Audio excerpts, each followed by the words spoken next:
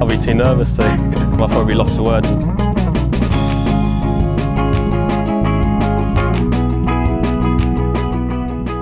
Hello and welcome to another edition of the Lost for Words Betting Podcast. I am back as ever with Jason Daniels. Jason, hello. Good afternoon, evening, whatever it is. It's raining, so this could thunderstorms could cut this out at any point. Oh, you've got rain. I haven't got it yet, so we're in different parts of the country, obviously. Brad Todd, hello.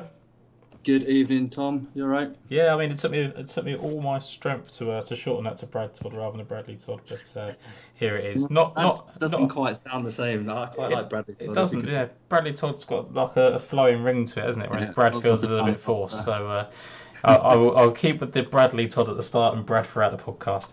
Just for anyone that was listening there, Brad has not requested that I call him Brad Todd, so don't think of him as a prima donna who wants to change things up.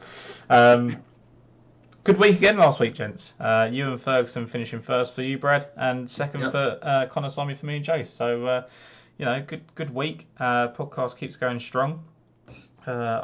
Personally, that is now 4 seconds in a row for me on the DP World Tour. So, starting to get a little bit fed up. But the one thing I would say is that Connor Simon's not really, both times, really looked like he was going to win. He's kind of just vaulted himself up the leaderboard both times.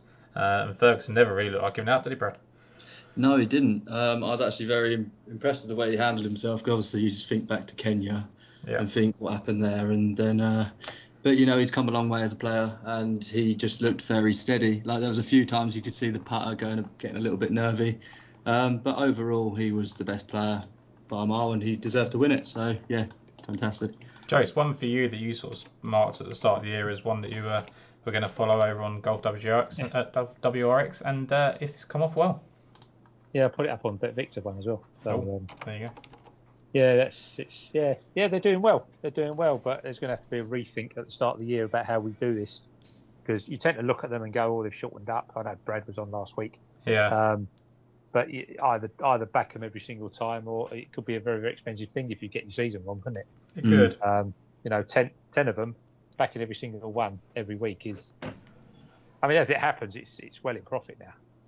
With Ferguson, and Dwyer. I can't remember who else. Whoever else was there. What's her face? Oh, Ayaka Furu. That's it, Ayaka Furu. Yeah. So it's well in front. But yeah, look, not being on Ferguson twice and being on 3 other times is a real annoyance. But what can you do? I thought John Catlin was shocking. He was shocking. Very disappointing. Over the weekend. There we are. That's it. Well done. Yeah. First, second. It's kind of Simon done what he tends to do, really, because he really wasn't placed. No. Until he just sort of, as it was all over, he decided to play properly. And then came from nowhere, really, to nick a place. There we are. That's European golf for you, isn't it? Yeah, it's tough now, because I sort of in this conversation with Sky just now, and do you look at Connor Simon say he's had 2 really good Sundays now and that's really positive, or do you look at the fact that he's done them both when off the pace and it still doesn't really factor into the fact that if he was in contention it could be the same old story? So interesting to see where that goes with Connor Simon. But that's sorry, but we're going to have that conversation about one particular person very soon. Okay. About his price shortening up and whether he's any good in contention. I think we definitely are looking at the odds board. But before we go into the Chet Masters, Will Zalatoris finally over the line. Does feel like someone that is finally over the line after a few near misses in bigger events. He was, by the way, terrible in the playoff. Just happened to be that someone else was more terrible than him. That playoff was carnage. That was awful. It was perfect entertainment for us, Brad, that weren't actually on either golfer. Yeah, I just felt for anyone who was on Zalatoris in one way. Obviously, they got a reward at the end of it, but I'd have probably had heart failure, especially when he's standing over that. Like, just pick it up, please. Don't play. I think he was actually trying to ice Straka there, which was really strange considering Straka had basically lost it at that point. I thought it was bizarre. Like, I know he's got that decade golf thing that he follows Zalatoris, but just constantly. I mean, I don't like to agree with Wayne Riley ever, and I didn't like the fact that he kept saying it every single time he done it. But he was terrible on the commentary. But the constant just ploughing it into that right hand side of his driver probably was the wrong move in the end. So he actually was quite fortunate, because when Straka hit that that second one straight in the middle of the fairway, he should have done a lot better. And how he managed to completely mishit it and go in the water on that par 3 was I mean, it's anyone's business, isn't it? So ironically, that's the worst Zalatoris has played in a playoff, and he's won, and all the other times he's kind of lost out. So it just shows, don't you? You need the luck, and we sort of referenced Brad earlier on, and Jace as well, that like he was getting the luck throughout the round, really. I mean, he had a big bounce on 10. You know, and you don't want to take it away from him, because I think he's owed his fair share of luck, right? Well, that's it. That's the way you look at it, like swings and roundabouts. He's definitely due a bit. Probably feel sorry for his old caddy a little bit, if you don't blame him for his past failures. Going 1 week out and he goes and wins. But I don't know what this is going to do now. I don't think I saw anything yesterday that suggests to me that he's going to go on this kind of Scotty Scheffler tear that we thought he might do after the first win. I know you've kind of referenced that a couple of times, Jason. I know that there's kind of excitement about getting him back to back and stuff now. I didn't feel like I saw that yesterday. That's not to say it can't be now the monkey's off the back, but it's tough to understand, I think.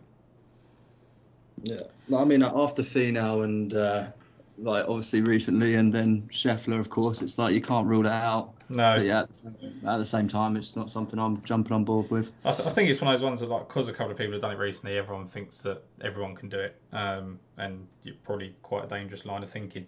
But no, all positive. Good to see him win. Obviously, he was a pretty early podcast guest before I think it was a week before he got his Corn Ferry Tour win. So nice to see him get that PGA Tour win. But let's go into the Czech Masters. It's a golf course that we've seen plenty of times before. It's an event we've seen over the years as well. Jason, I come to you first. This is just one of those ones, generally speaking, that you do take the Bombers. I know that Brad kind of had some comments on that earlier, and when you look at the winners list, there is some counterpoints to that. But generally speaking, Jason, it's probably best to go for those longer hitters that can kind of get away with stuff here. Yeah, I think so. I think recent winners show that. I mean, we know Hayden Porteous, for example, was an absolute bomber. Thomas Peters can hit the ball. I know there's others there. Yeah. Adrian Noose was second last year. I know there's others there. I mean, course form is obviously reasonable. I mean, having said that, you know, Peters won twice. You've got Andre Pavin, who can't hit a barn door. Yeah.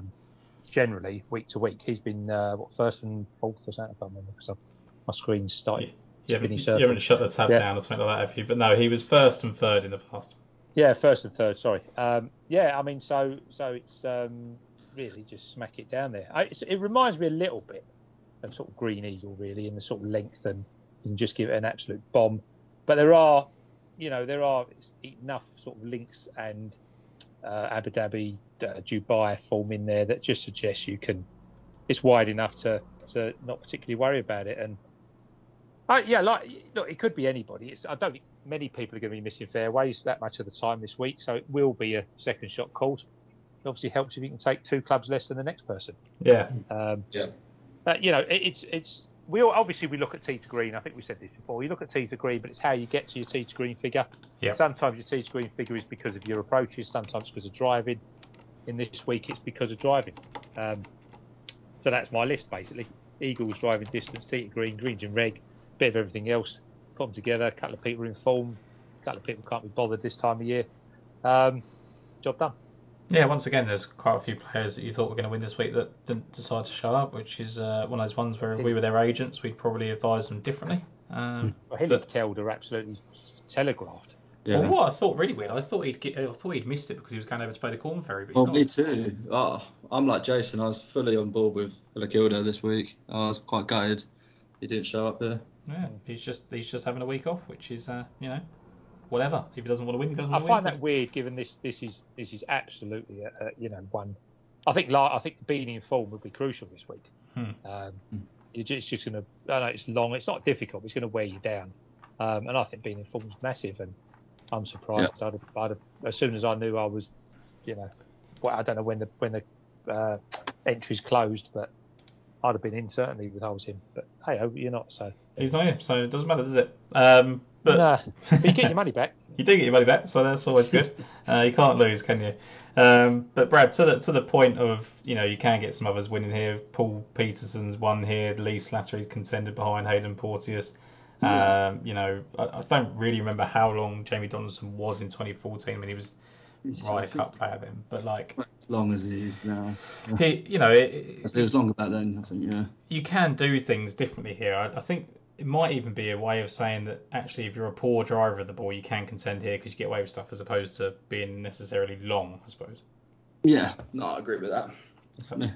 But there's some players that obviously create an awful lot of intrigue in this event. No more so than Thomas Pieters, that's obviously won it twice and sits there at 7-1. Victor Perez is 16-1. Eddie Pepple 20. Ian Poulter 22. Richard Mansell 25. Henny Duplessis 25. And we'll stop there. If there was anybody on the other side that I was really, really certain of, if I really fancied Rory, I really fancied Rahm. I mean, there is one that I do like, which if I've said those two, you can probably guess who it is. It might be worth doubling him up, but he is short enough, I think, to leave alone. But gents, I mean, I think the conversation needs to happen. Jace, I'll let you have it because you're the one that will like to dig in with him. I suppose now, and you, Brad, I suppose. So, Brad, I'll let you give the reason as to why you're going with Richard Mansell at 25-1. And then, Jace, I'll let you sort of paradox it with why you might not want to at 25-1. But Richard Mansell here is 25-1. Brad, statistically profiling, he's perfect. Well, exactly. Yeah, I mean, he hits it an absolute mile, so he ticks that box. Yeah, he's we've seen it here. Bombers, we just alluded to Peters, Porteous. So I mean, he ticks that box straight away. He had a slow start last week, didn't he? Then he fired 3 rounds in the 60s, and at one point he looked like the player most likely to challenge Ferguson for the win, and he had me worried. That's for sure.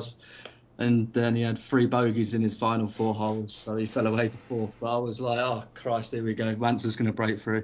It wasn't to be, but still a great result. But he probably is left a little bit disappointed that he didn't put more pressure on him, given how well he started. But it's been a great year for him. He's had 4 top 10s, second top 5 of the year. So I feel like he's fully settled at this level now. And it's a case of similar to Ferguson, like last week, it's tough to commit to anyone at the top of the board because of the level of the field. And I just think that Mansell is the standout choice given his profile.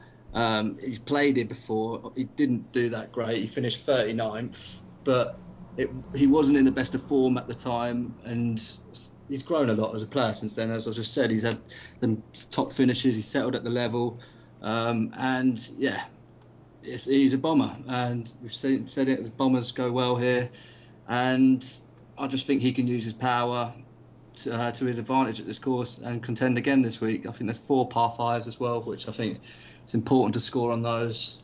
So yeah, I'm all over him at 25-1. I know it's not the greatest price, but I think it's just enough for me to go on him. So I think for me, when I spoke about Richard Mansell earlier, I kind of said that he still hasn't been in the position where you think he should win and doesn't. But I suppose when you look at it, and he has had those 3 bogeys over the last 4 holes, and one of them was a par 5, and then he would have only finished, 1 shot shy. And if he birdied the last, he doesn't, he's in a playoff. But I still feel like Ferguson just didn't really give him enough to kind of, it feels like he had to kind of push too far to get into it. So I still think there's an element of unknown, but it's a tough one. I mean, I think he has settled a lot. I think he has turned himself into a really good DP World Tour player, a really solid player, kind of what we saw about, maybe similar to Cancer in a way. Yes. Just kind of hitting the barn door a few times, never really having a good chance to win. Then you had that Cancer obviously had that. Is it in Italy where he lost to McGowan? Yeah, it's all right. Yeah, it's all right. It feels like maybe Mansell's going to have one of those and then kick on. I don't know, but Jace, I mean, you kind of agree that Mansell is a good fit. It's just whether you can get over the price. Yeah, I think you've got a problem. I mean, I go back to the Kazoo Open, where we backed Callum Shinkwin at 20s. Yeah. Now there was a proven winner. Yeah, he's had his chances to win more than that, but there was a proven winner at 20-1. And I also put up Mansell Hillikelder on the same day. Mansell was 45, Hillikelder was 60. What one of them's won 3 times within the last year. The other one has never. And now you're asking to take 20 at 22 about a non-winner. Now, I agree, his profile is there, and to be honest, he's the first one on my list. He appears in 3 of the 4 lists that I want. He's in form. I'm so struggling. I mean, he's the same price as Shinkwin was, and Shinkwin was, I think, he was just there. He was just that you could justify backing him at 20, whereas I don't know. Yeah, he's top 20 in distance, 22 at green, 20 in greens in reg. But again, what he did coming home on Sunday was, that last. I mean, he was absolutely distraught when he knocked it in the water. But it's him. He tightens up. 3 bogeys in his last 4 holes, and it, I don't know. I'm struggling. I think you need to be on, yeah.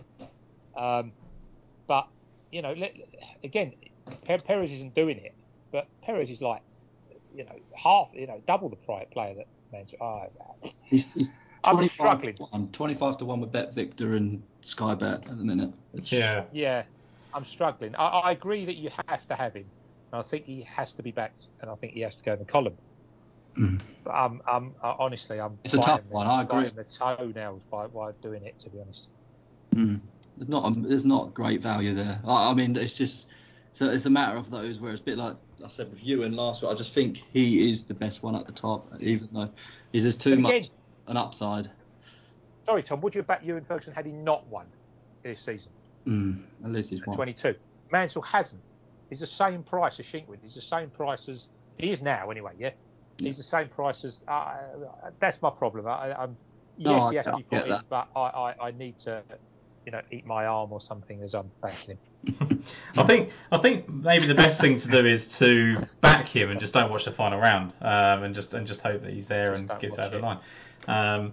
It does feel very, very much like Shinkwin. I don't think it feels as much about Ewan Ferguson because I actually wasn't. I thought Shinkwin was like the clear and obvious, and I just didn't want to do it because he was 20 whereas I think Ferguson still had a bit about him, Brad, where you had to kind of make a decision. Yeah, and I think it was the signs from last week. I mean, Ewan was like 3rd on ball striking, he's hitting it well. I just felt like he was trending into a good performance, and that was it. It was just felt like there was enough signs from the week before to back him at that price, and I think I just saw just about enough. As Jason said, I think being in form is going to be huge this week, and I just think there is just about enough to go in on him. I think when you look at the players around him in the betting, I mean, like, obviously the top 3 explain themselves. Jason's already spoken about Victor Perez. Eddie Pepperell's in great form again, and generally tends to warrant his price, although he can do anything.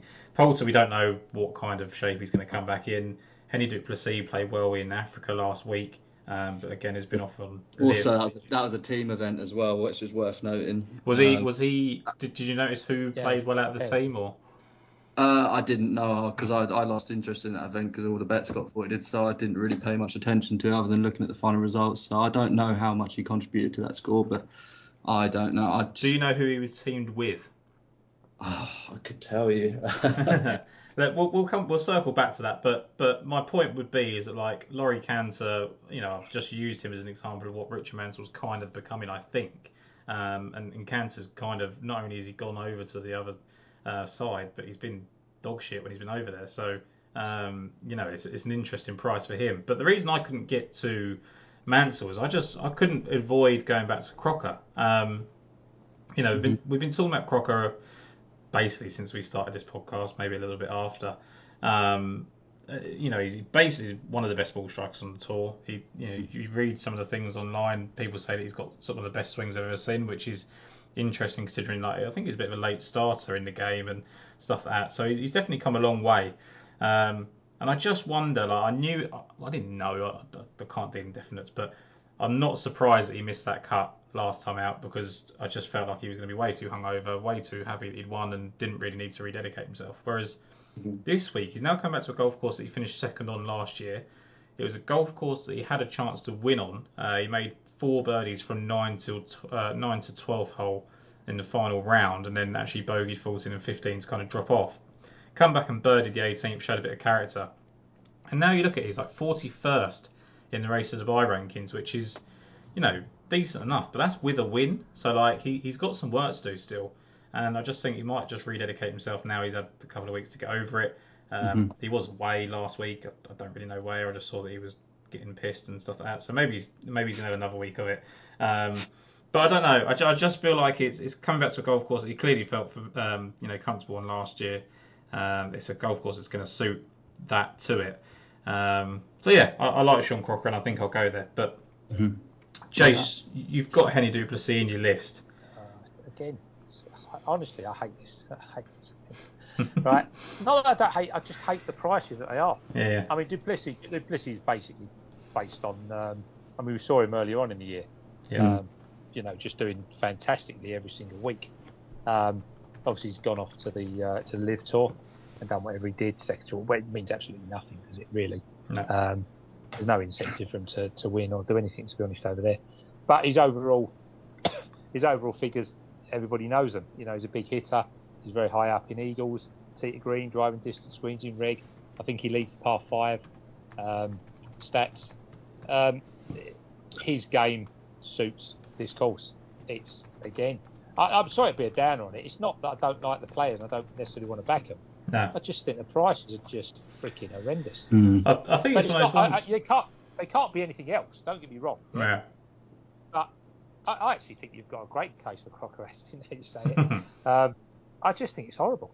And that's really all I've got to say about it. I think it's just one of those ones where, like, I haven't really felt that excited about any of the prices over the last few weeks, but every time you go to someone at this kind of range, like you went with Shinkwin, Brad went with Ferguson, I've gone with Seam twice at similar prices, like, it seems to be that you are rewarded for going with the golfers that make the most sense. So whether it's Mansell, whether it's du Plessis, whether it's Crocker, it feels like it is paying off, and I'd much rather have a 20-1 winner than just go, I don't want to do it because they're 20-1. So I think there is a little bit of, like, just stick a bit of paper over the price for now and just go, I'm going to back them, and that's what it's going to be. It's because it's just field strength, right? Like, the top of the market looks decent in terms of strength, but after that it gets very weak.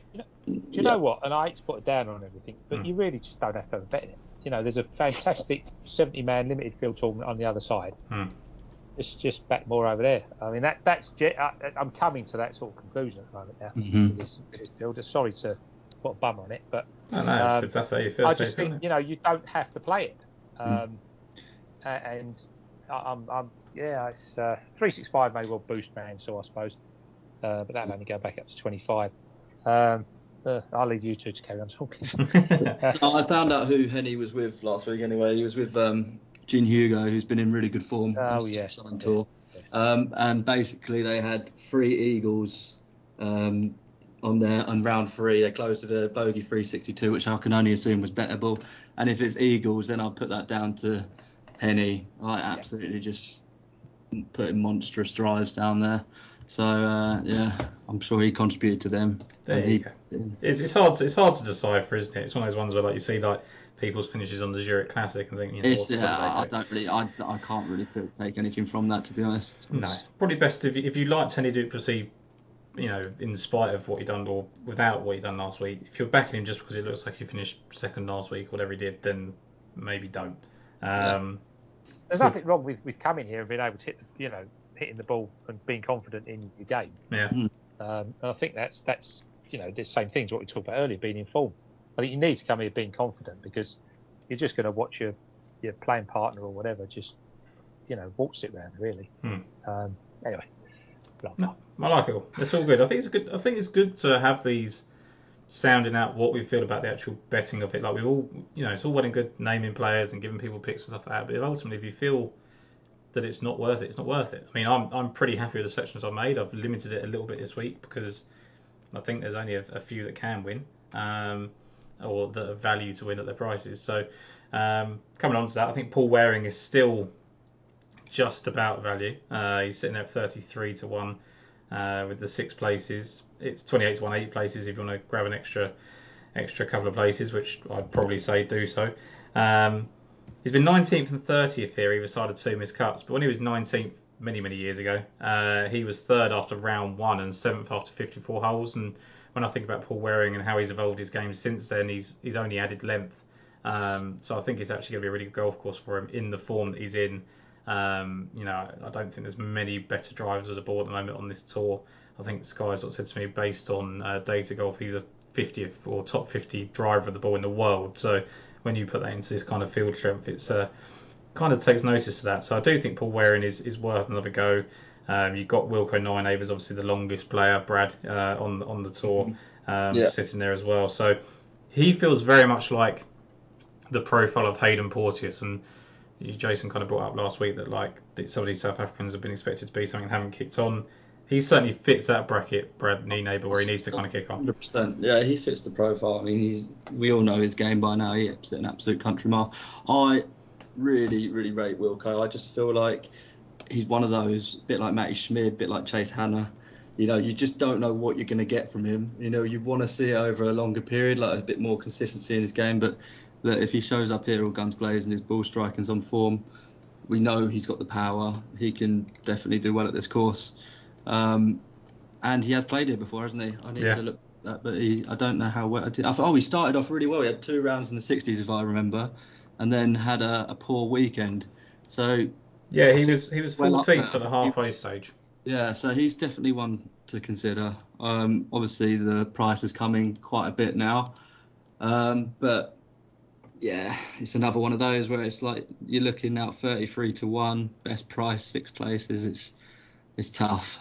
I mean, if you want the skill set, he's got it, right? I mean, I would probably just take a real flyer on Porteous again, just because I know he's actually done it at the golf course and played okay recently. Like, I would just do that, just because of the huge disparity in price. But Ninehaber is definitely the better player at the moment, so really hard to kind of decide there. But Julian Brun, Brad, is your next selection on the podcast. Yes. Haven't seen him for a while. He was out in the States last time we saw him, which was he finished 27th at the Barbasol, and he narrowly missed a cut at the Barracuda. So he had a pretty strong start to the year. I think he was in the Middle East, isn't it? And in Africa, he just struggled. He's just struggled for consistency since then. And best performance, it was at British Masters. He finished tied 8th. And so he showed what he's capable of. He just hasn't really stepped up and contended as much as I thought he would since getting his card. But I'm huge on him. I really am big on Julian Brun. I've been following him for a while, like from the satellite tours and then the challenge tour. It just always caught my eye. Like he always either won or was in contention at that level. It's just crazy. And so what I did learn, though, from that time of following him was, which is very important for this week, is that he plays a lot of golf out in Czech Republic and at the Albatross Golf Resort, where he's now a member. He moved to Prague with his Czech girlfriend, and he has a lot of friends out there from his days from the Pro Golf Tour. And going off his Instagram, like what I've been looking this week, it looks like he's been out there preparing for this one. So I think he's pretty geared up to do well. And he also has a couple of runner-up finishes in the Czech Republic on the Challenge and Pro Golf Tour, which is always good to see. And I just think he won off a break on the Challenge Tour, so he might be able to do the same here on a course he knows well. So he doesn't really fit the profile as much as the other players I've gone for. But I think, as we've seen, you can definitely win through different ways around here. So it's nice to have a bit of diversity on the card with Julian Brun. Yeah, so they're all really, really good points, and I didn't know that. And then Ben has also put him up, and someone sort of replied to him and said that Brun had won a Czech Open, which is a 20 minutes drive from the Albatross as a warm-up event. He shot 23 under after 4 rounds, and he won a third playoff hole against local Ales Koronek, who shot 12 under 60 on Sunday. So that is... I didn't know that. That's even better. That's even... love that even more. But he's still 40 to 1. Even, I think, 6 places with Sky. I just think he's definitely worth a bet this week. Yeah, so I'm going to really hash this pronunciation, so I'm really sorry to the person that tweeted Ben, but I think it's Cenek Larenk, golf commentator, obviously based out in the Czech Republic, who gave us that information there. So all really good, really good stuff. Adds to your points on Brun, Brad, and what, going sort of compounded what you sort of said, the 2 wins on the Challenge Tour just give you confidence that if he gets in the mix, he can go and do it, which is something you need in this field. So all really good stuff there. I think that's kind of really well sum up for that area of the betting board. Folks, Sweaty sack summer is approaching, and it's now time for you to prioritise the comfort of your crotch. That's why the king of crotch comfort, Manscaped, has spent 2 years designing the most comfortable boxer briefs out there. Now, I've had the honour of testing out these new boxers, and I can say it's the softest fabric of any underwear I've ever owned. It's so breathable that it's like gills for your groin. They even trademarked the jewel pouch, so you know it's serious. I think it's time for you to invest into your family jewels, so let your bulge breathe and get 20% off and free shipping by using the code LFW20 at Manscaped. Let's say you're on a date and your partner catches that Manscaped on the waistband of your underwear. It's almost a guarantee to raise some eyebrows and act like a billboard on a highway to Pleasure Town. The micro model fabric is buttery soft and breathable, keeping your cucumber cool. Walk, run or strut, these moisture wicking boxers breathe without breaking a sweat. The tagless waistband hugs your body without digging in and lays flat against your skin to reduce the chafing, and the front fly opening gives easy access and makes bath and breaks quick and efficient. You can get 20% off and free shipping with the code LFW20 at manscaped.com, and that's 20% off and free shipping with LFW20 at manscaped.com. So once the Boxers 2.0 touch your sack, you will never go back. And then we kind of come into, I think the next best sort of range is both of us, Brad, are on Gavin Green. I'll sort of start off with him that he was second last week in Asia. He should have won. I don't think there's really any debate with that. He started par, bogey, double bogey, bogey on the Sunday. But what I really liked was he started that way and then bounced back with 4 birdies and no more bogeys, which is really good. I mean, he didn't actually birdie any of the last 3 par 5s, which, you know, he only lost by a shot, so you could argue he should have at least got himself into a playoff. But when you look back through the week, there wasn't really a lot happening on those par 5s for him anyway, so not necessarily indicative of, you know, what he should have done. But he's finished third here in 2018, and he was the 36-hole leader. He was 58th the following year, but again he opened with a 64 to lead on day one. So 2 of the 3 times he started here, he's been the first round leader. So definitely back in first round leader as well as to win. But I don't know what you've got to add on that, Brad, but he was 26th and 56th. Absolutely nail on the head there, mate. I pretty much covered everything up. It was just I actually watched quite a bit of the Singapore Open last week because I had a bit of betting interest in it, and it was on Freeview, so I got up early and watched it. And he was, you know what, for the most part, he was very impressive. It was just a very Gavin Green-esque performance in the sense, you know, he gets off to a red hot start, then gets all shaky when he's in contention, and it's, you know, I've put it down to maybe a little bit of contention rust, you know, and he's only had that one top 5 this year, wasn't it? And top 10 as well, which came at the Qatar Masters, which is, you know, it's always been a good spot for him over the years. But I'm just hoping he can carry over that performance here this week. Really, it's simple as that. And you covered already. He's open with a round of 64 on 2 occasions. So it's an absolute must that if you're going to back him outright, back him first round leader, or else you'll probably feel a bit stupid. Yeah, so you might as well back him to first round lead to win and to win wire to wire, and then you might as well. Yeah, if there is something about it going about. When you lose all your money, then you can at least put it down to the fact it's Gavin Green. But you know, this is a guy that's won on the Asian Tour. He's won on the Asian Development Tour. He still hasn't broke through, has he, on the Tour, which just feels like he should have done by now, really. Placed in the top 3 at the Saudi International, which is obviously a decently strong field. Was actually his best performance by OWGR, if you could believe this new website. But you know, just very solid, like all the time. And he's won multiple times on the Asian Development Tour, and I know that's a different level, but I don't think there's a huge jump up from this. We've seen that he's been rusty last week, but maybe he's just got out of the way. Coming back to a golf course, he knows he can shoot 64 on, so I like it all. One of the players that just missed out for me, and Jace, you're going to sort of just talk to him a little bit, was Nikolai Norgard Muller. Talk about sort of Wilco 9 over being the longest, Hayden Pawsey has been a long one.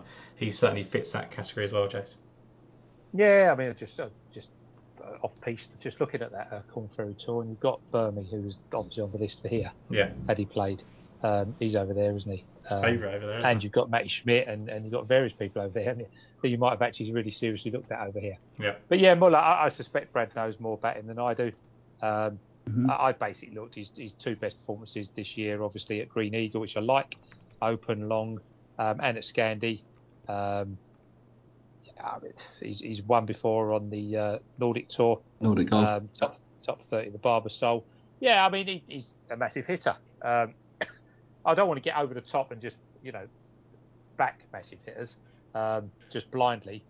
He caught the eye, but like I say, as I'm talking to you lot and looking at it, and over the last day, I'm thinking, so what? Yeah, no, I think that's all fair enough. Sorry. I think it's fair. You don't want to have a bet for the sake of betting, and just because the players fit the profile doesn't mean, because otherwise you'll just start back in the Hayden and Portis of the world, wouldn't you? So, I think if we're looking at it, so we've gone past the price. Sorry if you're going to come back to him, but I think Paratore makes the most sense out of anybody at from sort of 50 to 1 onwards to 100, really. Yeah, I was surprised that he didn't come in more. I thought he was going to come in more last week. He sort of remained around triple digits for a decent amount of time.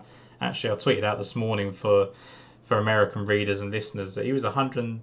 I think it was 125 to 1, maybe even 150 to 1 on DraftKings this morning. They only get win only, obviously, and they don't get the kind of each way place, which is why it's not factored in. But who cares? Well, you can throw a few more darts. Yeah, I mean, that price. Yeah, he's turned around his season completely. He's playing like a dog, wasn't he? Yeah. Absolute dog all the time. Come back. I mean, he was losing shots everywhere. I mean, Tita Green back in Spain, he's in front of you anyway on tour tips. And then he's turned it round. Positive results, Tita Green at Kazoo, and then improved again last week. He's a winner on tour not that long ago. Right. He's a quality striker of the ball. And to be honest, when you look, like you say, when you look what's in front, obviously Rosner is another one, not quite doing it. Real quality strike of the ball. When you think that Nynaber, as we say, hasn't won, Catlin played like a dog last week. Poulter's just coming back from the other side of the world. It's you start looking at people like Paratore and Rosner and think they just shouldn't be that price in this field. It's simple as that. I think the thing. Kelly Samoa, he's a winner this year. I just don't think they should be these prices. No. And I'm starting to change my view on this tournament. Maybe just having really light stakes on people that shouldn't be the prices they are, as opposed to. I don't know. Can we go to the other one?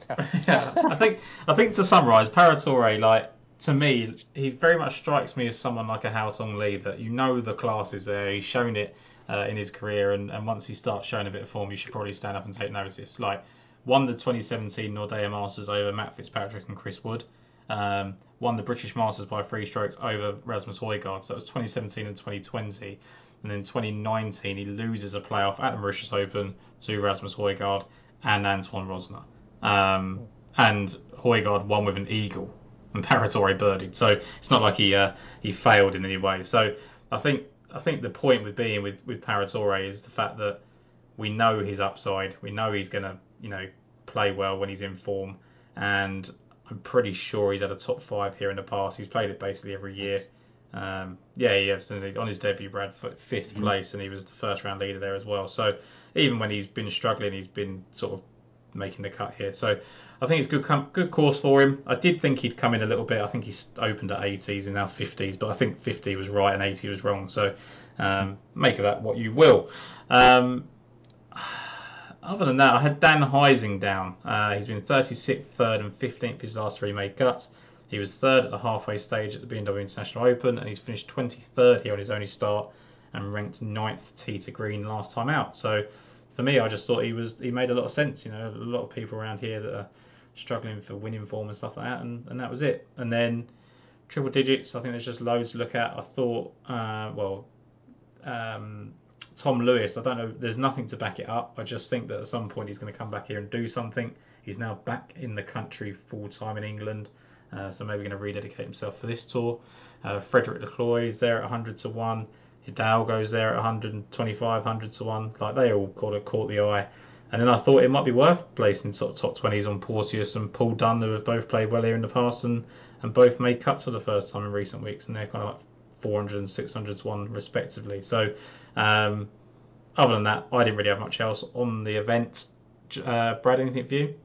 No, nothing really else. I'm interested to see how Yannick De Bruyne does. He's another player who's sort of come off the satellite tour, so he played a lot in the Czech Republic, and now he's I think he finished 8th at the Cascada Challenge, which is another a Czech event on the Challenge Tour, which is his best ever finish to date. He was a really good amateur, top 40. I don't think he can contend. I don't think he could, but I think maybe a top 20 bet might be good, or a top 40 if that's available with Paddy Power or something. I'm interested to look at them odds on him, but that's about it really. Yeah, I mean he's 1,000 to 1 golfer, so like you say, it's proceed with caution on there. Yeah. But yeah, it just gets ridiculous, and this is what I was kind of saying about the prices at the top. Like after this, we don't even know how these golfers are getting into these fields. You've got Robin Tiger Woods Williams in the field, which was a strange one. Javier Otaegui, who's actually a full professional golfer, but also a football agent and a football coach. So there's a real mix. There's a lot of incentives on the Euro Pro Tour and on the Clutch Tour as well. There's some like if you win or a certain event, you get like invites like that. So I feel like some of them will be made up like that. Yeah, they're kind of creator players for me at this stage. They're not factors, and you can kind of take them at the betters. They're just there to make up the numbers. Exactly that. So no, absolutely fair. I think it's time to go then on to the BMW without too much more. So we have had Cameron Smith pull out of this event with a hip injury, which was caused by carrying too much money around his waist. But Cameron Smith is now out, which has shortened up some of the prices a little bit. But Rory McIlroy didn't need much shortening. He's 11 to 1. John Rahm is 14 to 1. Patrick Cantlay 14 to 1. Matt Fitzpatrick 16s, along with Justin Thomas, Will Zalatoris, and Tony Finau. I might as well add Scotty Scheffler in there, 18 to 1. All of those players, so what's that? 9, 10 players, all short of 20 to 1. So we're not getting much value. But what I would say is that I think it's going to go to one of them, and I don't think that's necessarily a hot take. I think that's pretty obvious, and I'm not going to win any new listeners over by telling you that the winner's going to come from short of 20 to 1. But I do think when people are tempted to go for these kind of long shots, I don't think you need to go that far down. Hi guys, just a short interruption again to this Czech Masters and BMW Championship preview to bring you some details on our latest partner, Athletic Greens, and their AG1 product. Now, if you've been listening to the podcast recently, you'll know I've been using this for a couple of months, and I'm delighted to say it's still making a difference. Despite this ridiculous heat that we've been having, I do still feel energized. I do still feel ready to achieve my fitness goals, and thanks to the additional, more restful sleep that I'm getting thanks to AG1, I'm now more alert and lively at work as well, which is beneficial to the company and me.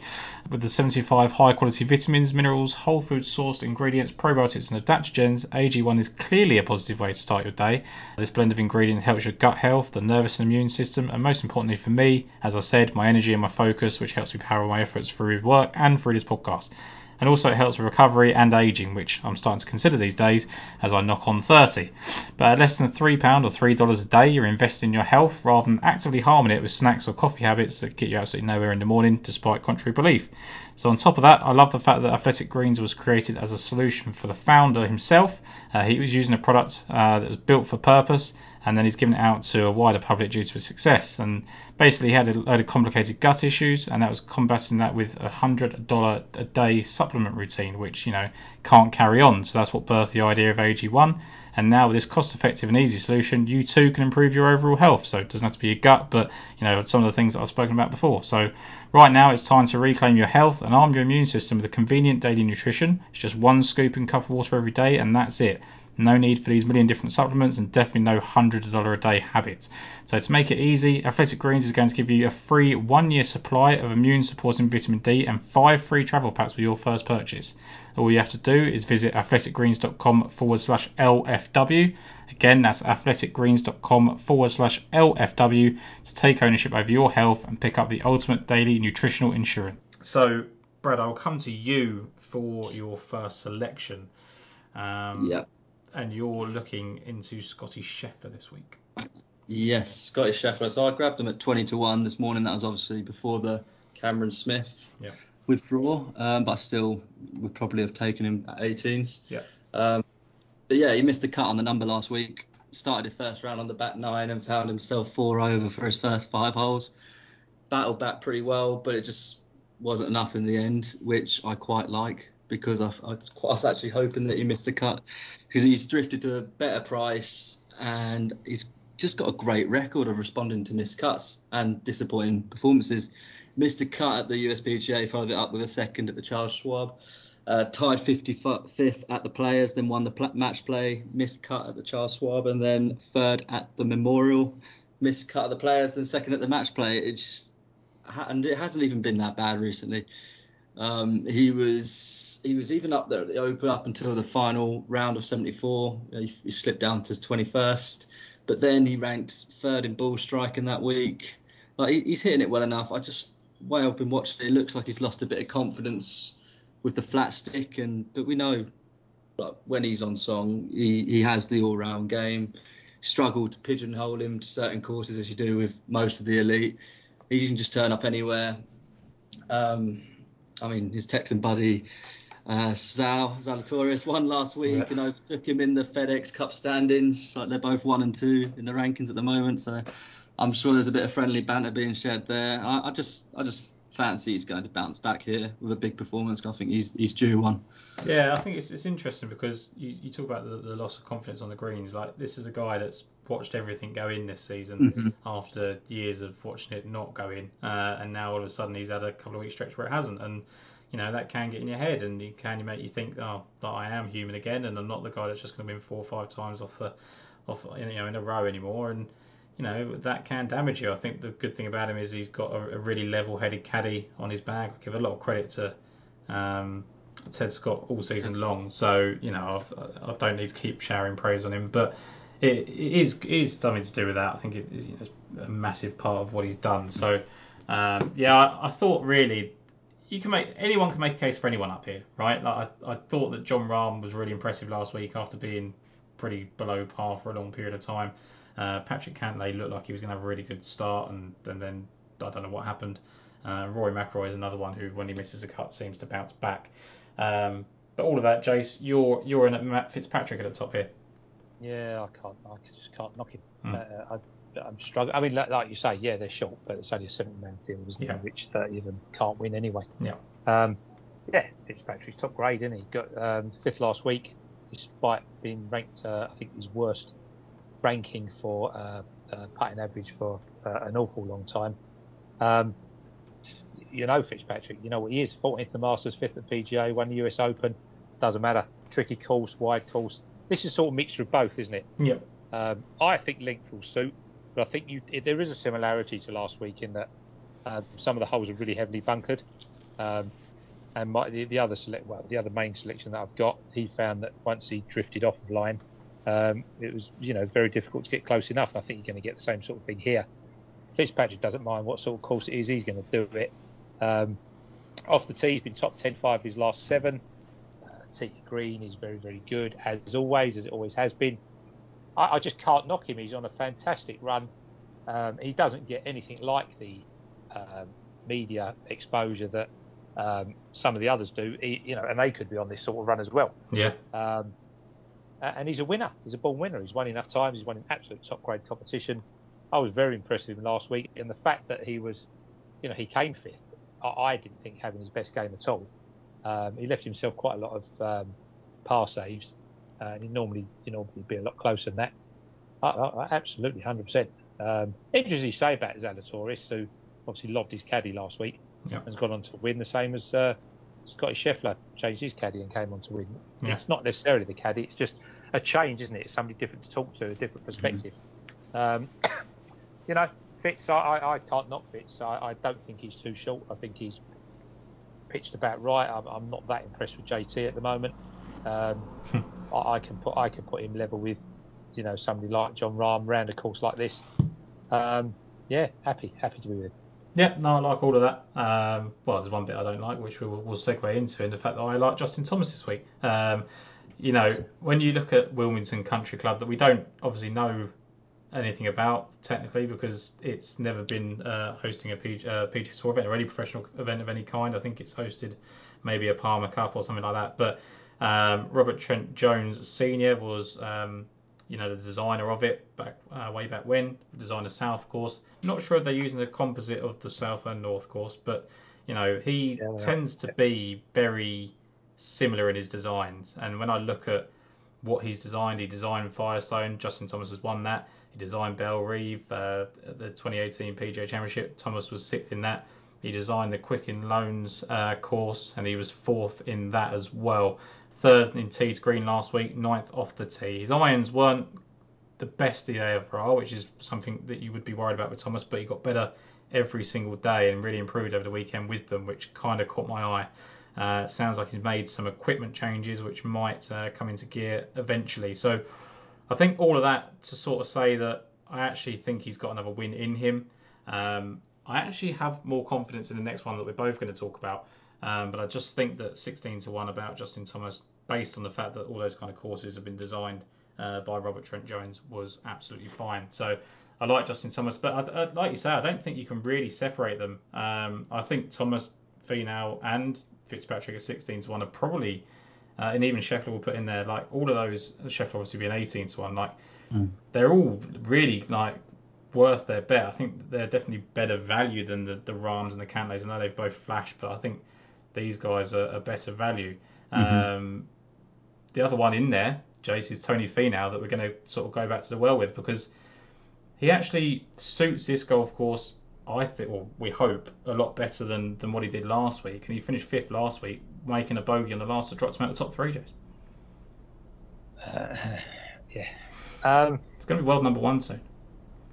Well, no, he's not. He's absolutely not. Yes. Because no, he's not. Because the problem I've got is that putt on 18. I don't know if that's him reverting to type, or whether that's just the end of a long 3 weeks, and it didn't really matter whether he was third or 8th. He just doesn't care. It made no difference.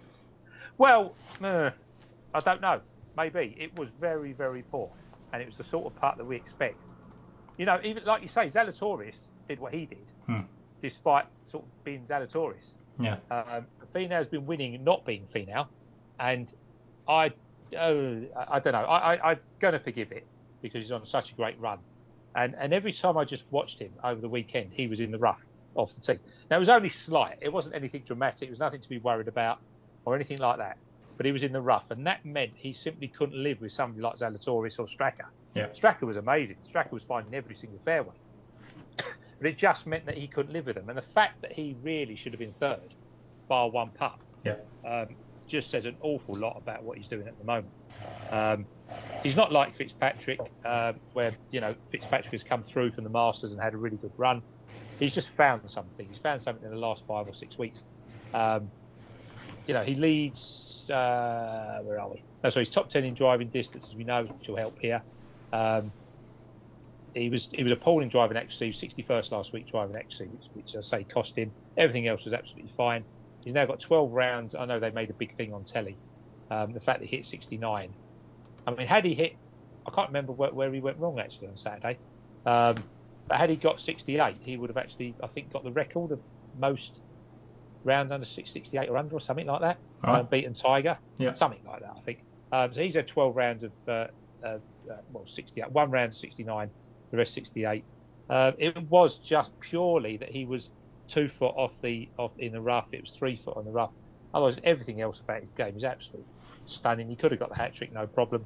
I don't know why you can't back him on a course like this. He's very much, obviously, he's longer. Well, not longer, but he's very much like Fitzpatrick in that he will just be there continually. And now he's in form. It just impressed me that he was able to be top 3, which is what he really was. Yeah. Despite having struggling, I thought, over the weekend. Yeah, so he had bookend top 8 rounds of strokes gained approach. So he was 8th in round 1, 5th in round 2, and then round 4, sorry, and then was 91st and 56th the other 2, and then tees green exactly the same, 6th on day 1, 10th on day 4, and 82 and 50th in rounds 3 and 4. So to your point, like even when he was ball striking, just completely deserted him. He shoots a 68 and a 69, and he's just not making those strict. He made 3 bogeys in round 3 and 2 in round 2, but they weren't derailing by any means. So if that's a bad ball striking week for him, with those middling rounds, then I hate to see what he does if he just turns it back on again. So yeah, I just think he's brilliant. I just think he's come to doing what Tony Finau knew he could do. I think it's just how laid back he is that final putt didn't go in, and that's maybe to his detriment. But if it was to win, I feel like he may have I'd like to think he makes it based on the fact that I've backed him this week. So, yeah, I think it's always dangerous to keep trying to chase someone that's won twice in 4 starts or whatever. But it is what it is. I don't see any reason to get away from them. And like I said at the start, I can make cases for everyone in here. Brad's made a strong case for Scotty Scheffler. We've all made the cases for the players around them, barring the top 2. And then Xander Schauffele sitting there at 20-1 that I think people are starting to forget about because he's had his run and everyone's on to the next best thing. So I do think we quickly forget about players. Brad's like to that point, like you backed Colin Morikawa last week, and he finished inside the top 5, and then immediately gets cut in price. So obviously you're factoring in the fact that it's half the field size and stuff like that. But Cameron Young for you, Brad, was next up. It's a tough one, and I'll let you go into it. I just for him, like I think he's decent value, but I feel like the 30-1 now is actually stand out on him at Sky Bet. I just think it's one of those ones where everyone's got that Zalatoris win now, so they're just going to go over to Cameron Young, and I know that's not the reason you're doing it. Chasing that win, yeah. Like, I don't think that's what you're doing, obviously, but he was 11th in approach last week, 2nd in tee to green. Like he's still backing it up, isn't he? That's what really drew me to him, because I thought even though it was not his best performance last week, he finished 31st. But I thought, given all the speculation around in his future, because that was, you've got to remember he's still young and he's new on the tour, and I don't know what the decision, or no one really knows what clear, but there has been a lot of speculation. So given the fact that he still played very well, other than just had a bad day, well, poor week on the greens really, that just let him down, because he was, as you said, he was 2nd off the tee, 11th on approach, tied 4th in ball striking, so he's still bloody brilliant in that department. And yeah, he's just been exceptional over the course of the year, obviously since the Heritage, where he finished 3rd. And since then he's finished runner-up at the Wells Fargo, 3rd at the USPGA, runner-up at the Open and Rocket Mortgage Classic, and that's all in the space of 4 months, which is just some going.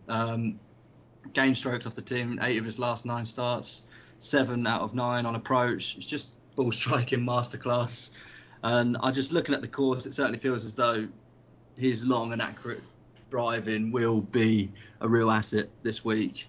And yeah, as you said about Zalatoris, you might feel that some people are going to move over and onto the next best. We're trying to chase the Cameron Young breakthrough win, but I don't know. You can kind of. I feel like he might get some inspiration from that, possibly. And you've just seen Zalatoris win after hitting the crossbar a number of times. It could well be Young's turn this week, but I think despite even referring to that, there's still a lot to go off to back him this week. I got him at 33-1 before, obviously the Cam withdraw, but still I think 30-1 is just fine, just enough. Yeah, I think it's another one again where you've kind of got to plug your nose with the prices and just take them if you like a player. And another person for that chase would be Sungjae Im, who was basically the pick of the week last week. Everyone kind of loved him. I loved him. Didn't quite get it done last week, but I thought he was pretty impressive, and he's still here at 25-1. Yeah, his irons went a bit wayward last week, given what he did off the tee. 4 rounds off. Led the off the tee stats to St Jude, 13th, 6th, 17th, and 13th through the 4 rounds. Really, for somebody like him, he should have exploited that a lot better. But he's 2nd off the tee of the season. You're a big Sungjae Im fan. Yeah. 17th tee to green last week at St Jude. Started 81st, 31st, 4th, 18th. There's just bits there. He was let down with his approaches, and then he was let down on the greens, which is a bit of a surprise for him, given his love of the grass. But again, he ranked 7th in total ranking for last week, not doing really what he can do. And that's my theme of the week, really, I think, is that players performed or got a result slightly better, not being at their absolute best. Now they surely this week, they've got to be trying absolutely. And we know, look, if they're going to be in 13th and they're safe for next week, they're not going to put every single thing in. I think we know that. Yeah. But yeah, I think I have to go with Sungjae Im again this week. I think 25-1. What was he last week? 28, 33, something like 33, that. 33, I think. Yeah. You've got less of a field. You've got a couple of players that you probably don't want to be on the top of the market.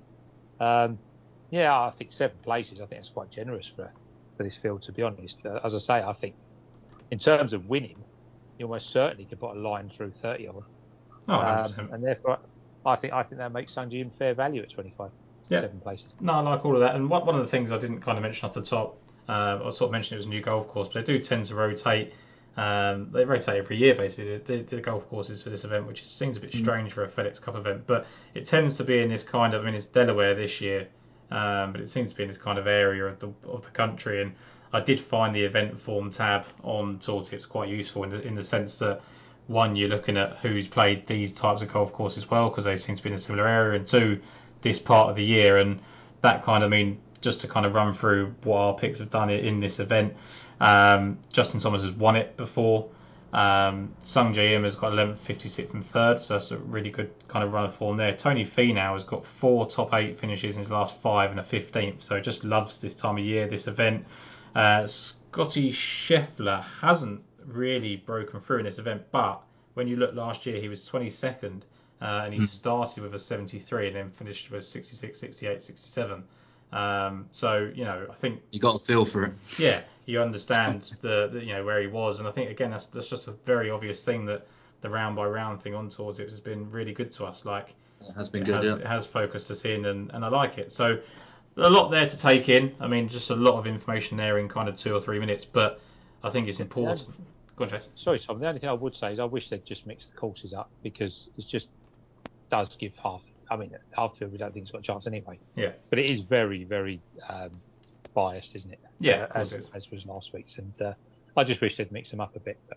Yeah, I think it's one of those ones like they mix, they change the courses, like you say, the style is very similar. But we've seen some different people come from. I don't know. Well, have you really? I suppose not really. Jon Rahm, Cantlay, Justin Thomas, Rory McIlroy, Keegan, I guess. I don't know. It's tough, isn't it? It really is tough at this point of the year to know.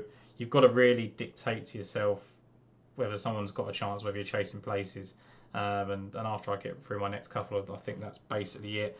I'm going to go into Joaquin Niemann. I think his price is pretty good. Like we're talking about again, just a limited field, 40 to 1, 7 places is available. Both obviously Betfair and Paddy Power, same thing. So I just really liked what I saw from him last week in terms of the ball striking.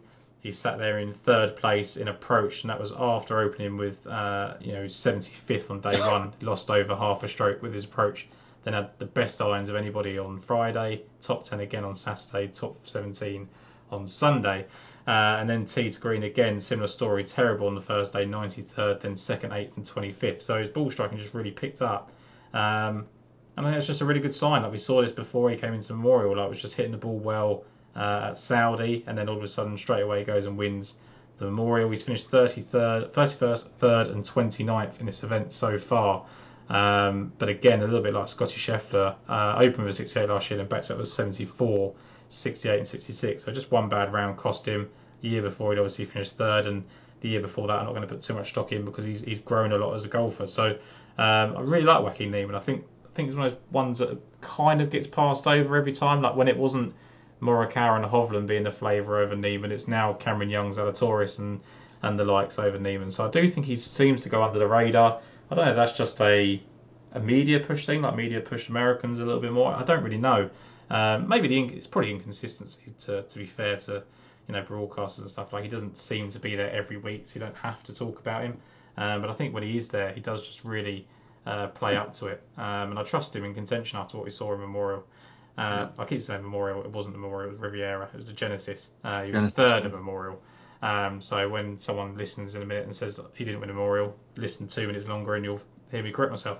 But yeah, just solid. Like 16th at the Scottish Open, 3rd at Memorial, 13th at St Jude. Didn't do an awful lot of the Open, but he was 53rd, made the cut, 23rd at USPGA. And one of the things that was kind of a knock on him in the past was he hasn't really done it in the majors, and he's made all 4 major cuts this year. And I know that's not to say that he then can go on and win, but I just think that's really useful to get comfy in that arena. So I just think Joaquin Niemann's trending. I do think he's possibly a candidate to go over to the other side, so maybe he wants to cash in before he goes and does that. Brad, Cameron Davis was one that I kind of thought about. Didn't get there in the end, but I can see why. That's about as far down as, well, it is the furthest down I went. he's just been incredibly consistent, hasn't he? He hasn't missed a cut since the Wells Fargo. Since then, he's racked up 3 top 10 finishes at the Charles Schwab, John Deere, and the Barracuda. And last few results have been good as well. 3 top 16 finishes in his last 3 starts. And yeah, a lot of that has come down to his strong approach play, but that just wasn't the case last week, where he relied a lot more on his flat stick. I'm just hoping that was a blip. But either way, I see it quite promising that he still found a way to score and finish well. But he's a similar profile to Young, just a fantastic ball striker. He packs a punch off the tee. Gained on approach 9 out of 10 previous starts and 8 out of 10 off the tee. Ranked 40th in driving distance. He just ticks a lot of boxes what I'm looking for this week. And, I just feel like he's been putting in a number of solid displays, like just in a bunch. And I just feel like he's got that win under his belt from last year at the Rocket Mortgage. He might be able to cause an upset this week at big odds. If not, then he might be able to place. I still think the value's there. I got him at 80 to 1, but he's 75 to 1 with Bet365 and 70 to 1 with quite a lot of others at 7 places. So I think he is a good each way bet. Yeah, I think he's another one. Like, if we're going along the lines of thinking of, he needs to be a strong driver of the golf ball, then he plays into that. I think he'd be pretty decent at bunkers if that came on, which is something that is a factor here as well. So yeah, he was definitely considered for me. Also considered for me was Tyrrell Hatton, just based on that kind of Robert Trent Jones form. Like, he was top 10 in both the 2018 and 2016 PGA, both Robert Trent Jones designs. And then Aaron Wise was the other one. He had 2 top 6 iron rounds last week. Had a really bad Friday to drop him way down there. He lost 1.7 strokes on approach, still ranked 12th on the week. But he's finished 6th at the Firestone in the past. When you look at his kind of event form, he's been 16th and 17th in this event, which in a limited field isn't as good as it sounds, but just seems comfortable at this stage. Like, I seem to remember him playing pretty well in the playoffs in the past, and opened up with 65 on his debut in this event, and then shot 2 67s after that, and then even last year 69, 66, 71, 67. He was inside the top 10 going into the weekend. So I think Aaron Wise has got an awful lot to offer still. He's still only, I think people have given up on him. He's only 28 years old. So I do like Aaron Wise. I don't know if I've necessarily got there. I didn't think the price was amazing, even with the limited field. But yeah, I think that's kind of it for me. But Jace, Davis Riley for you kind of stood out as well. Yeah, I just skipped over Tom Kim. Yeah. Who's obviously absolutely flying, and who's driving. Certainly, finding the fairway should give him an advantage this week as well, like it did last. But I've gone Riley. I just think 75 to 1, given the prices that we were looking at a bit earlier on in the year. I'm happy to give him a place.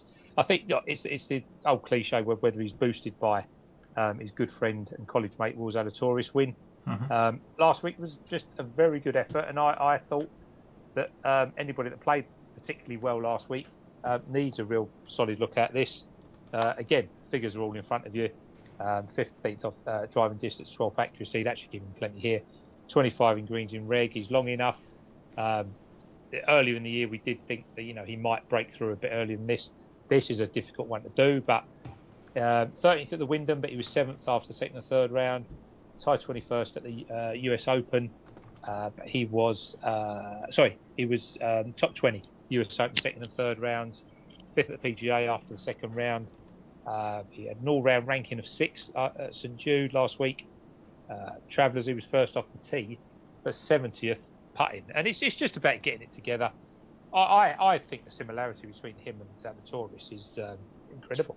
Not only do they hail from the same college, but I do think there's a similarity in the way they play. Obviously, he's not as Zalatoris has got that high level of tee to green, and he isn't quite there yet. But there have been spurts when he's shown it, and I thought he showed up. I thought he showed up last week. I think that's 2 in a row he's made after 2 missed cuts. 75 to 1, top 7 place in the field of 68.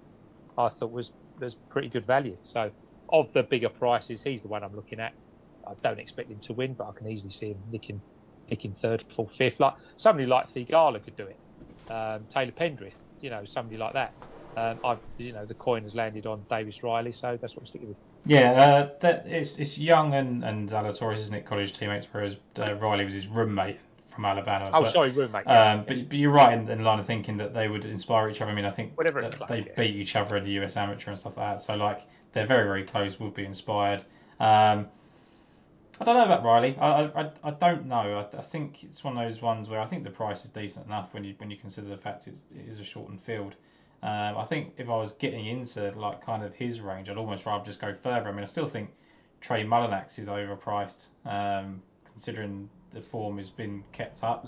Maverick McNeely as well is another one who was very good last week. Wyndham Clark, he was good last week.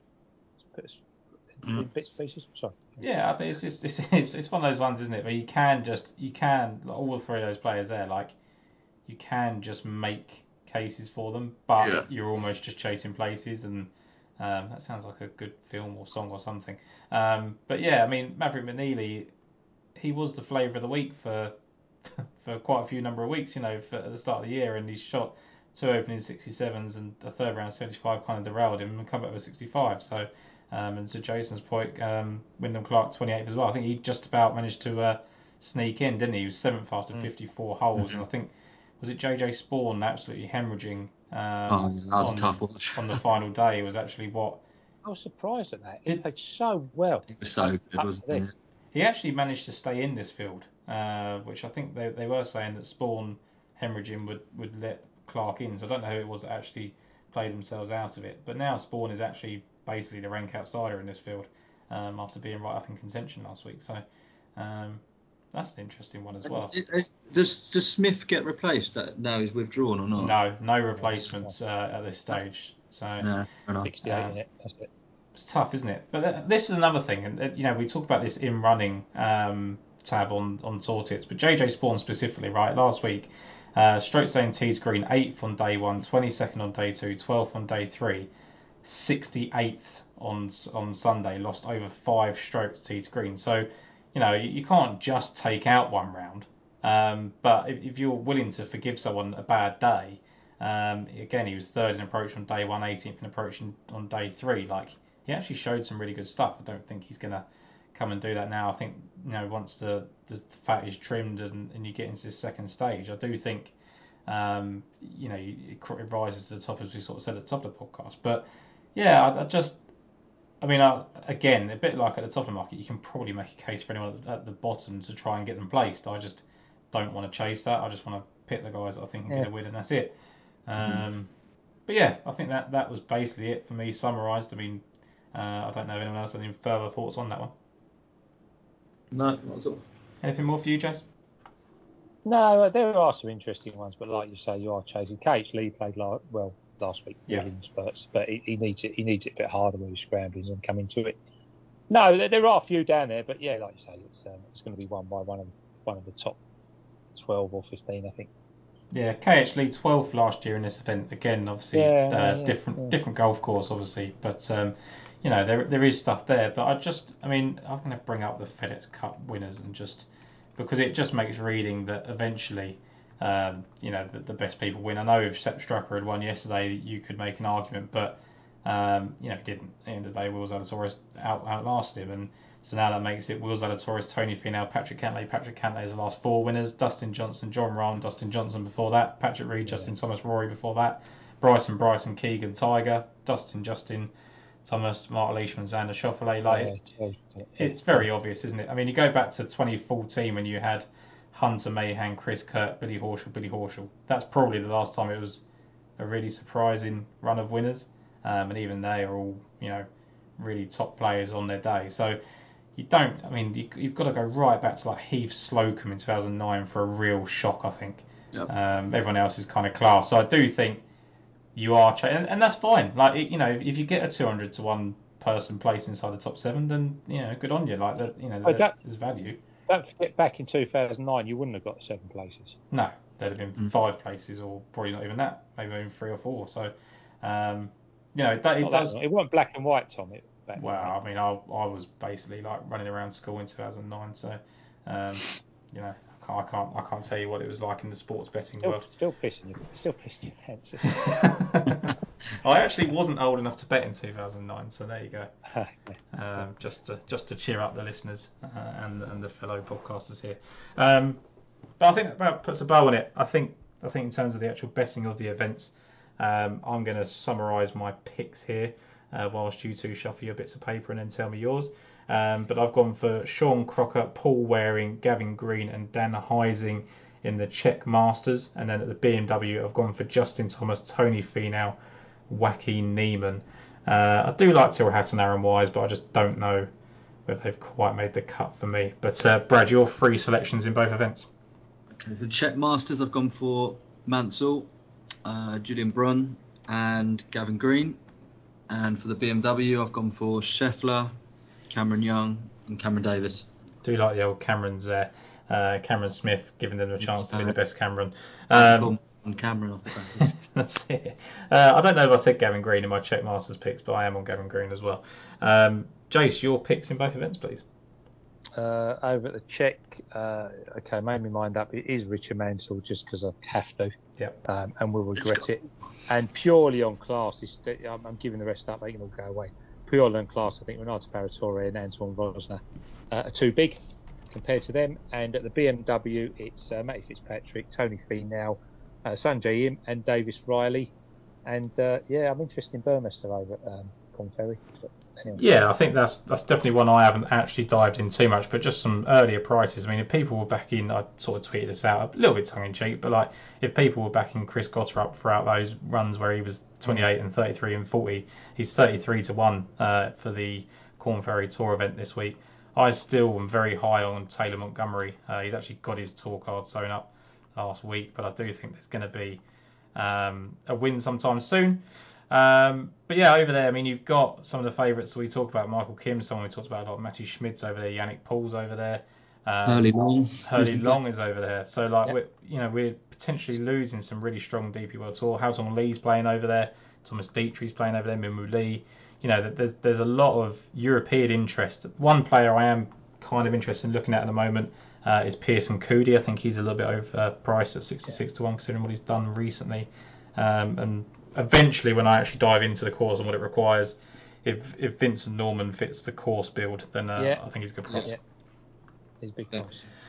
Other than that, I think that we might sort of tweak some of those picks out. I don't know if you guys will, but Brad will have his on his Patreon, and Jace might do so. I think we should say how brilliant the start was over the weekend. Yes. In the women's event as well. Absolutely 10 under final day was absolutely unbelievable. We were talking about this earlier on the Mayor Media thing about if they'd have done the same thing they did at the Scandinavian Mixed, just how well the course would have set up and whether she'd have done what Lynn Grant did on there as well, because she romped home in the women's, didn't she, by 5 strokes. And when you look at Maja Stark and Lynn Grant, they're like it looks like there's a Swedish golf is in a very good place for the women's, just like Danish is for the men's. So good time to be in that kind of Nordic, Scandinavians are smashing it. Nordic Scandinavian region. Don't call them one or the other because they don't both fit into the same category. But in that area of the world, playing very well. So yeah, she was mightily impressive. Just put the foot down and shot 63. I think she made 9 birdies that she made on the day. I mean, it was incredible what she did. It might even have been more than that. What we're doing as a service, she actually made 11 birdies. So absolutely ridiculous. Really, really strong performance. So and when you've got Georgia Hall, Lynn Grant, Pedersen behind you as well, like that is a top finish. So yeah, really like what that was.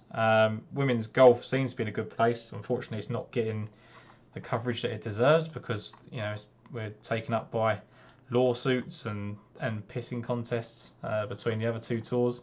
But that is going to carry on mightily longer for the next couple of 3 months because once the PGA Tour goes into the full swing and the President's Cup's out of the way, I think there's going to be some more attacks. So interesting to see what happens there. I think maybe we'll kind of revisit some of those conversations at some point. But I know some people are getting bored of it. Named Jason doesn't want to talk about live golf very much. So yeah, I don't have a choice at certain times of the week. No, of course you don't. It's something you can't ignore and you can't avoid. But sometimes it does get. I mean, I was someone that tried to kind of defend some players, and now I just can't be asked. It's not worth my time. The thing is, it's off again because of obviously you've got the ladies event this week, sponsored by Aramco, and it's kicked off again. It's something I have to do in about half hour's time. There we are. Meg McLaren won't play it, so fair play, Meg. hopefully she replies to me and discusses that a bit more. Yeah. But it's just interest. But like you say, it's a bit. Look, I don't think anybody's that excited about reading about it every single day. But it is the news. It is the golf news, and Liv start putting out tweets like they did the other week about the leaderboard over the weekend. It just, like you say, it just becomes my dad's bigger than your dad. Was that Liv, or was that one of those stupid parody accounts? It might, yeah. I think it's like one of them Liv supporters. Because there's one Twitter account, and that's not me making a point on you, Jason, but there's one Twitter account that seems to keep making tweets. It's like Liv Tracker or something like that. Liv Updates, I think it's called. There's Liv Updates, and then there's Tracker Liv Golf, right? And he tweeted yesterday saying something along that, I think it was Jamie Weir that tweeted that he was trying to sort of figure out what Patrick Reed had done in Singapore, whether he'd moved down in the rankings after finishing 31st and all this. And he came out and made a tweet, and then No Laying Up picked it up, Ben picked it up, and I was sort of like, we're just giving oxygen to these people. I mean, this guy has 345 followers. Just ignore him. It's really, really easy to ignore. I mean, when you're hearing the players come out and are terrible in press conferences and make stupid comments, and that there is bona fide journalists making comments one way or another, like, yes, that's important to follow. When it's just a guy that's clearly been set up. I mean, this account was set up in June 2022. It's set up for the sole purpose to rile the opposing view up. Don't give it the. I mean, it's just asking for bites, isn't it? Yeah, really? Like, I think people thought that's what I was doing. I actually got accused of being paid by Liv once, and by the way, I'd have loved to have been paid by Liv because they're handing out some ridiculous amounts of money. And if I got some money just for tweeting, then great. I would have earned it. But no, I certainly wasn't trying to do that. I was trying to give a counter argument based on individuals, and I think it's very easy to justify some players over others. It's easier to justify why Richard Bland would take the money over, Cameron Smith. Like, after Cameron Smith just built a legacy, and he hasn't actually gone over there yet, as much as we know he has. But yeah, I think there's still a discussion to be had. There's still points to be made on it. But I think you just got to realise there's going to be more of it over the next 2 or 3 months, and you're not going to be able to avoid it. So if you don't want to listen to it, there's that little mute words thing on Twitter that you can just mute the words LIV. That's what I would do. That's what I did with Brexit and Boris Johnson and COVID and everything like that. You can avoid it if you want to. I think it is important. I think it's important to take it on board. I think you've got to realise that the golf landscape is changing. I think the real main point, and I'll wrap this up quite quickly, I think the real main point is I truly believe the PGA Tour thought it wasn't going to get off the ground. And now it's got off the ground. There's a lot of reactionary behaviour, as opposed to they could have got out in front of this a lot earlier. They could have said to the players, "What do you want? Let's get this sorted out." And they just, I think they were a bit naive. Like, Rory's not going and JT's not going, and they'll talk with the players out of it, and they haven't. Yeah, exactly. So I think there's a lot to it, and there's always the comments like, you're not going to get the emotion that you saw from Will Zalatoris yesterday and all that sort of stuff. I can assure you, if Henny du Plessis wins $4 million, he'll probably cry. So there is difference of opinion on that as well. I do after. I mean, I haven't, apart from I watched the first one. And I had it on in the background all day because it's very easy to stream on YouTube. Can't help but not watch it. It's so easy to watch on YouTube as well. Like, I haven't watched it since, so that probably says. I've watched every event so far, but only not like bits and bobs. Just because it's quite easy just to have on, just on YouTube, just on another screen, and it's still like to see follow how everyone's doing despite all the controversy. There's still some players. Just curious, I'm just curious. There's still some players that you have interest in at the end of the day. Like, I mean, I followed, Poulter and Lee Westwood are the 2 golfers that really stand out as people that I followed for a long period of time. I don't think Lee Westwood is showering himself in glory right now, but do I hate him all of a sudden? No, like, I can't say that I do. So, there's always going to be, if everyone had the same opinion, the world wouldn't go around with it. So, I think there's a ruder saying of something about opinions, but I won't go into it, despite the explicit rating. But yeah, I think that's about it really on it. I don't want to talk too much about it. I think if we're going to talk about it, we'll do a separate podcast at some point during the fall season, or the autumn season, as we would call it over here. But yeah, anything else, Jace? You got any Audi pickups or little pickups that you've liked recently that we should be aware of? No. No, good stuff.